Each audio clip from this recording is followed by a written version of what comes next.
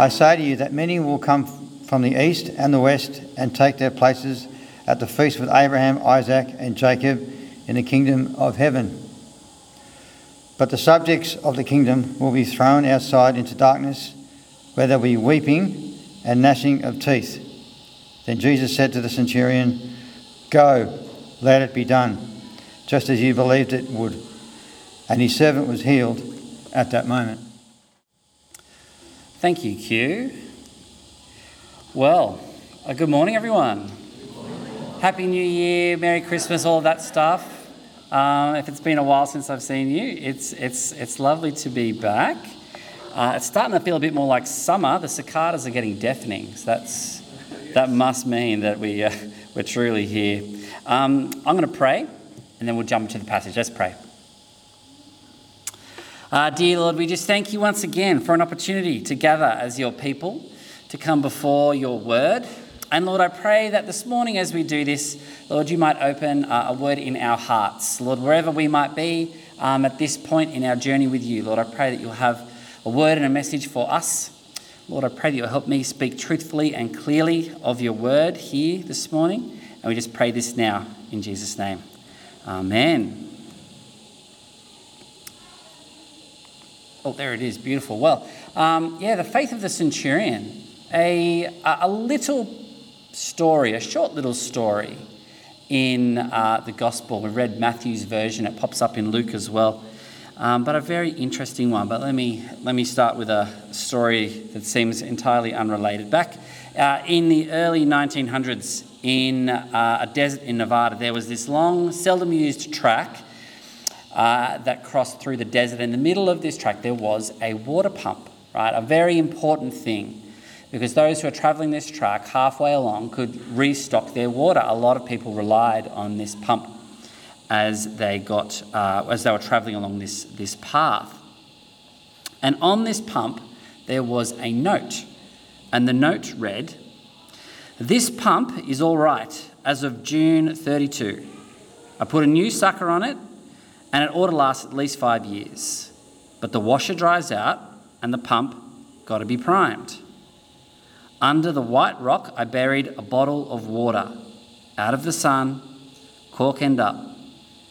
There's enough water in it to prime the pump, but not if you drink some first. Pour about 1/4, let it soak the leather wet, pour the rest in medium fast and pump like crazy. You'll get your water. The well has never run dry. Have faith. When you get your water up, refill the bottle and put it back for the next fella. Signed, Desert Pete. P.S. Don't drink the water first. Prime the pump. You'll get all you can hold." Sometimes in life, what we need more than anything else is to have a bit of faith. We have this story of this centurion, a man who comes to Jesus with such a faith in him that Jesus himself is amazed at what he finds. In this part of the story, in the way Matthew is retelling it, faith is a theme that pops up a number of times, particularly in chapter 8. Just before this story, we had the little story of the leper who comes to Jesus to be healed. And he says to Jesus, if you will, if you wish, you can make me well. He comes to him with faith. And here we have another story of a centurion who comes to him with faith, but comes to him saying, there is someone in my household who is unwell. So we have these two stories next to each other. Both of these two stories are about two outcasts that come to Jesus in faith. The first is outcast because he's a leper and his disease. The second is an outcast because he's a centurion and therefore a Gentile. The first is excluded because of his health. The second is excluded because of his race. If you read Luke's telling of this story of the centurion sends his Jewish friends first, those whom he's formed a good relationship with, to go to Jesus to see if it's okay for the centurion to come. Matthew kind of jumps straight to this conversation between Jesus and the centurion. And we'll pick it up in verse 6. The centurion says, "Lord," he says, "my servant lies at home paralysed, suffering terribly." Jesus said to him, "Shall I come to heal him?" I think what's important here is we see that the centurion never asks a question of Jesus. He just presents a problem. He doesn't say, "Jesus, can you do this?" or "Can you do that?" He comes to Jesus and presents this problem. My servant is paralysed, is sick. Jesus kind of jumps to the implied question, but there is a complication. There's a complication which I think comes out a bit more clearly in Luke's reading than it does in the Matthew's one. But the complication is this. A Gentile person approaching a Jewish rabbi is a taboo thing.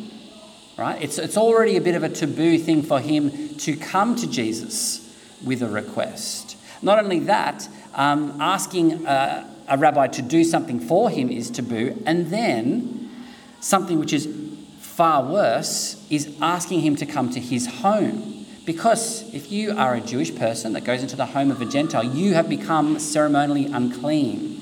You need to go through all the process of becoming unclean. So the situation is much more complicated than it might first seem when we read it.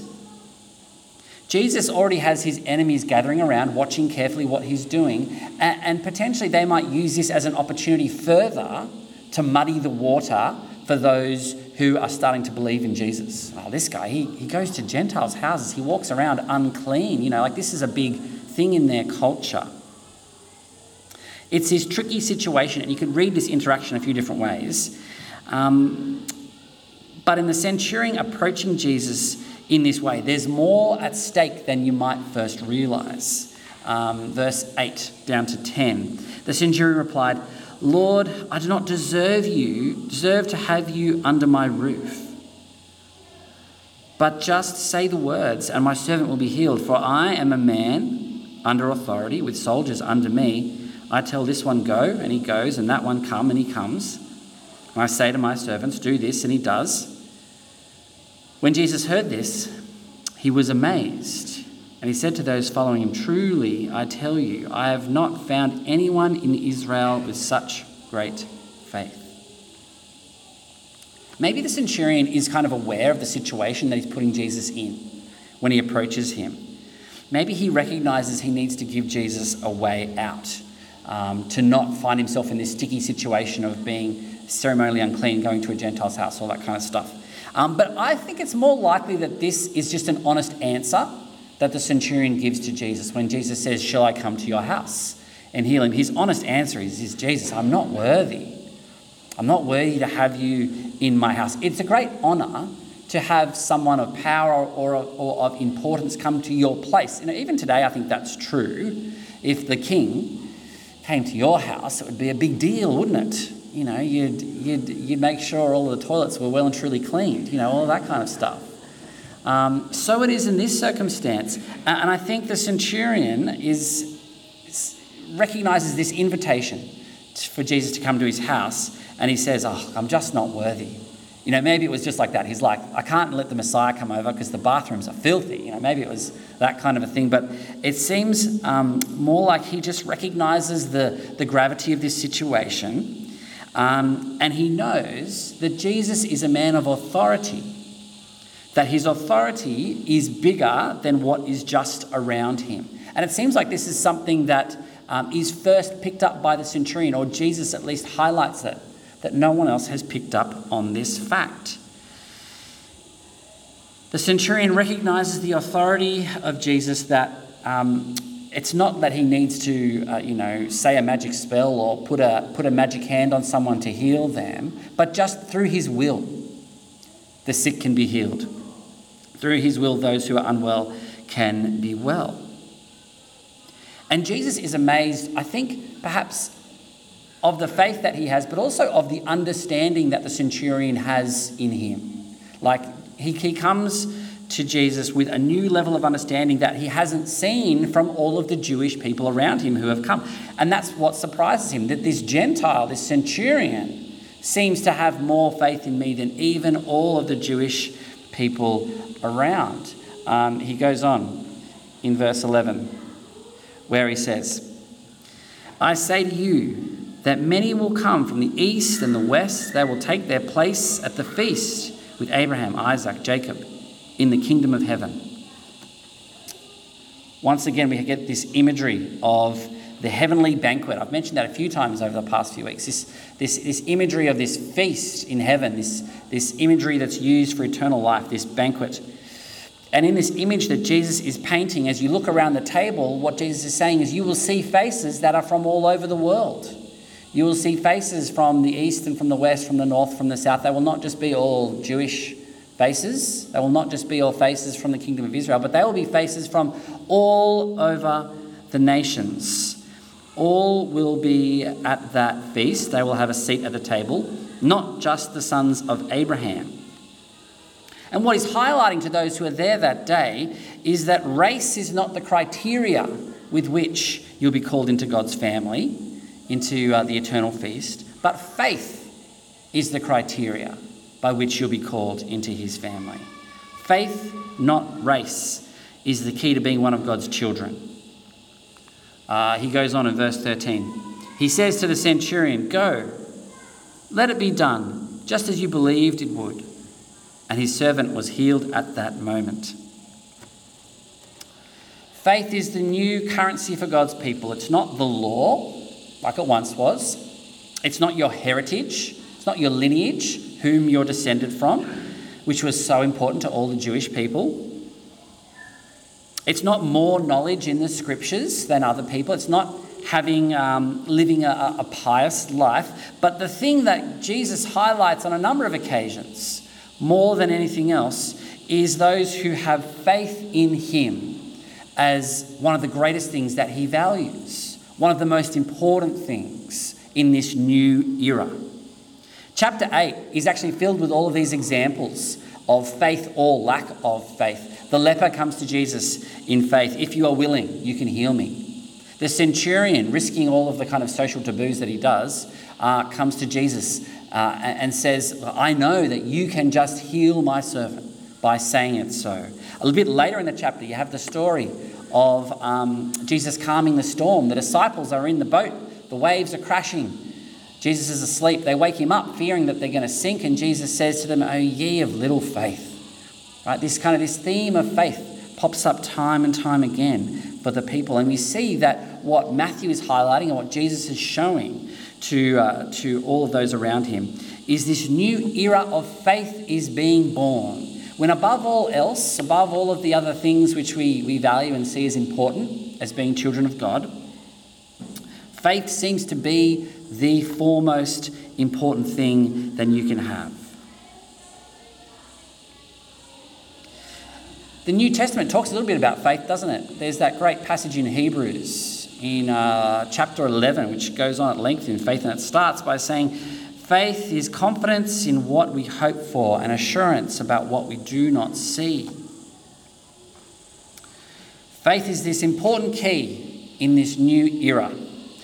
We have faith in all sorts of things, don't we? In our lives, in general.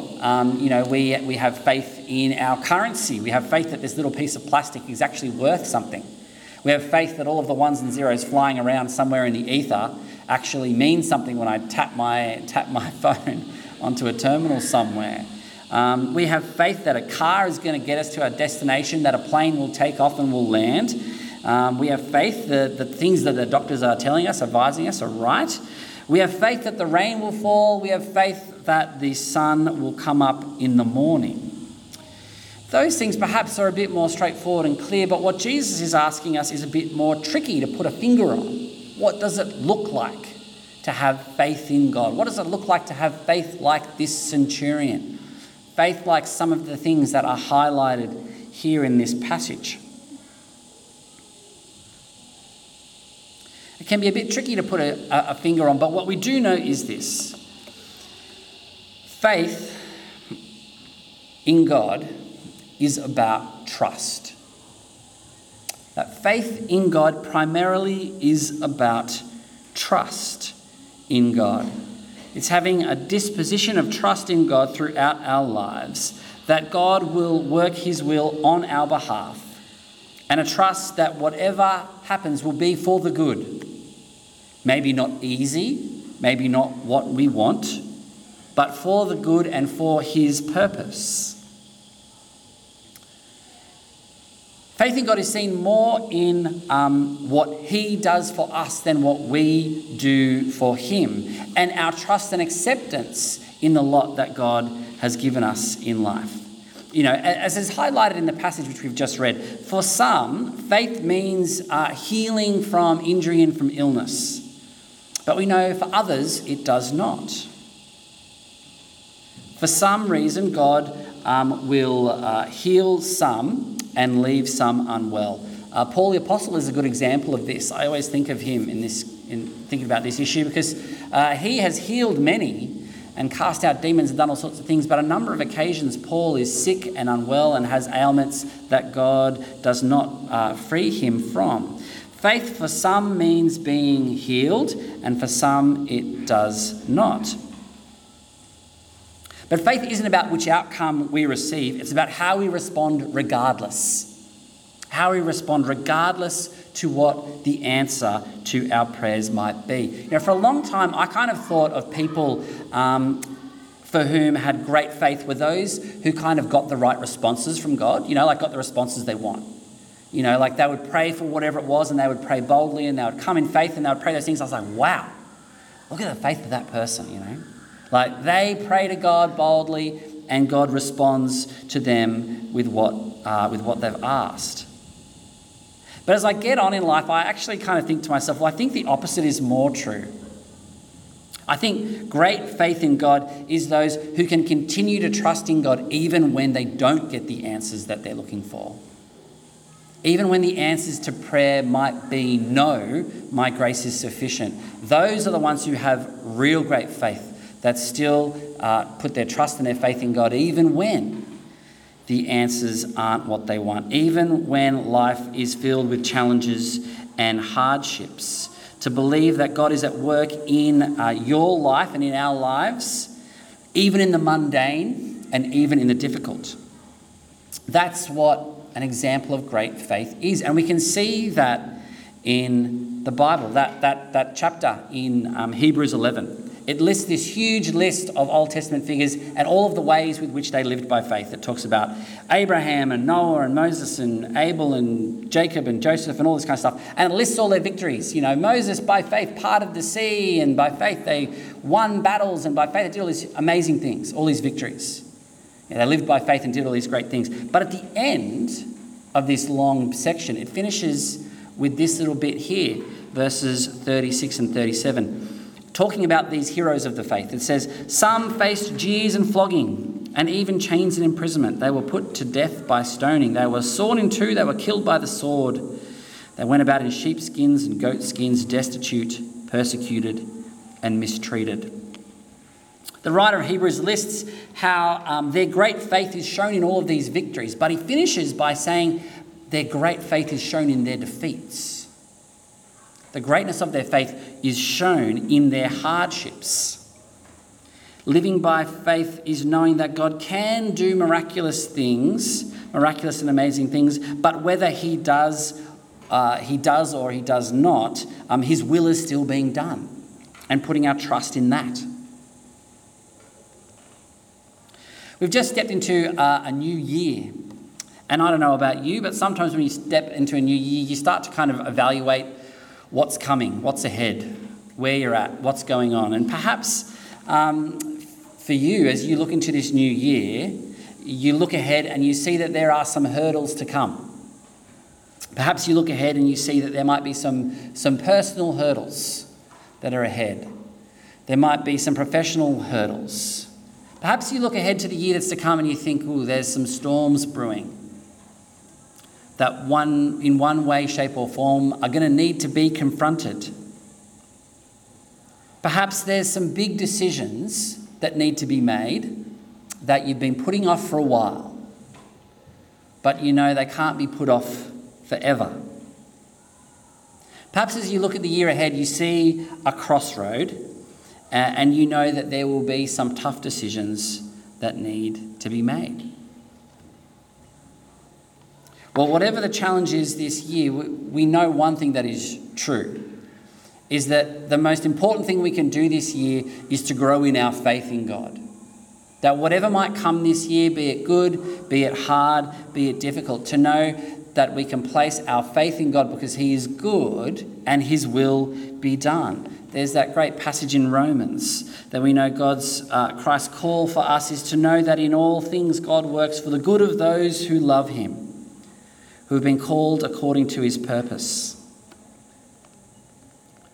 Whatever we might face this year, whatever is in front of us, we know that one of the most important things for us to grow in is our faith and our trust in God. Our faith that his will is working in this world.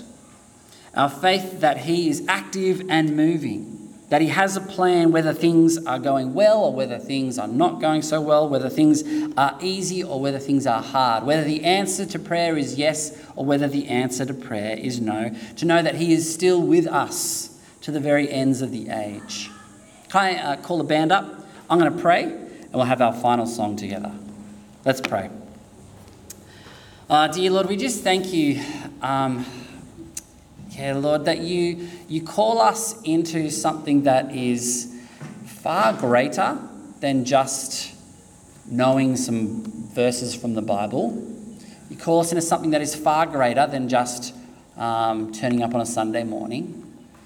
You call us into having a faith in you that encompasses our whole lives.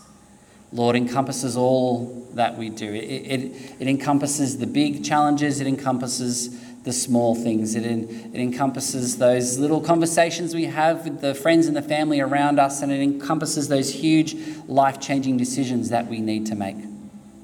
Lord, we pray in 2023 that we might be people that grow in our faith, that grow in our trust for you, that whatever might be ahead of us, Lord, let us trust that you are in it, that your will is at work amongst it. Lord, that your purposes and your plans are not for naught, and they cannot be stopped or put aside. But Lord, help us to be people that can rest in this, that can have a trust and a faith that brings peace in our hearts. Lord, I thank you that we as your people can come before your word in this way and hear stories that were told thousands of years ago, but have them fall so relevantly in our lives today. Lord, just pray as we head out this week, we might continue to ponder that in our hearts, how it is we might grow faith more in our lives. Thank you for this now, Lord, and pray this in your Son's name. Amen. Let's stand and sing our final song together.